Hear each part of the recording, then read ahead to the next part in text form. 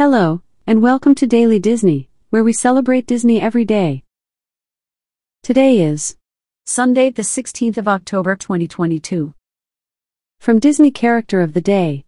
Cannelier Tivan, aka The Collector, is a character from the Marvel film Guardians of the Galaxy. A keeper of the largest collection of relics in the galaxy, he obsesses over finding the more rare items across the galaxy to add to his collection, offering Gamora a large sum of money for bringing him one of the Infinity Stones. From this day in Disney history.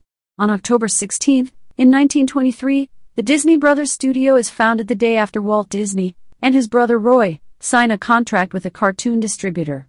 They agreed to produce a series of animated shorts called the Alice Comedies.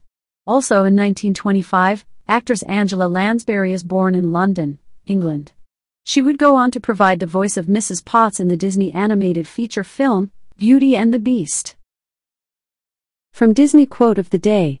Dumbo makes me cry. Every single time and in the exact same spot. I just have a special affection for Dumbo. Quote by film critic Leonard Maltin. Thanks for listening.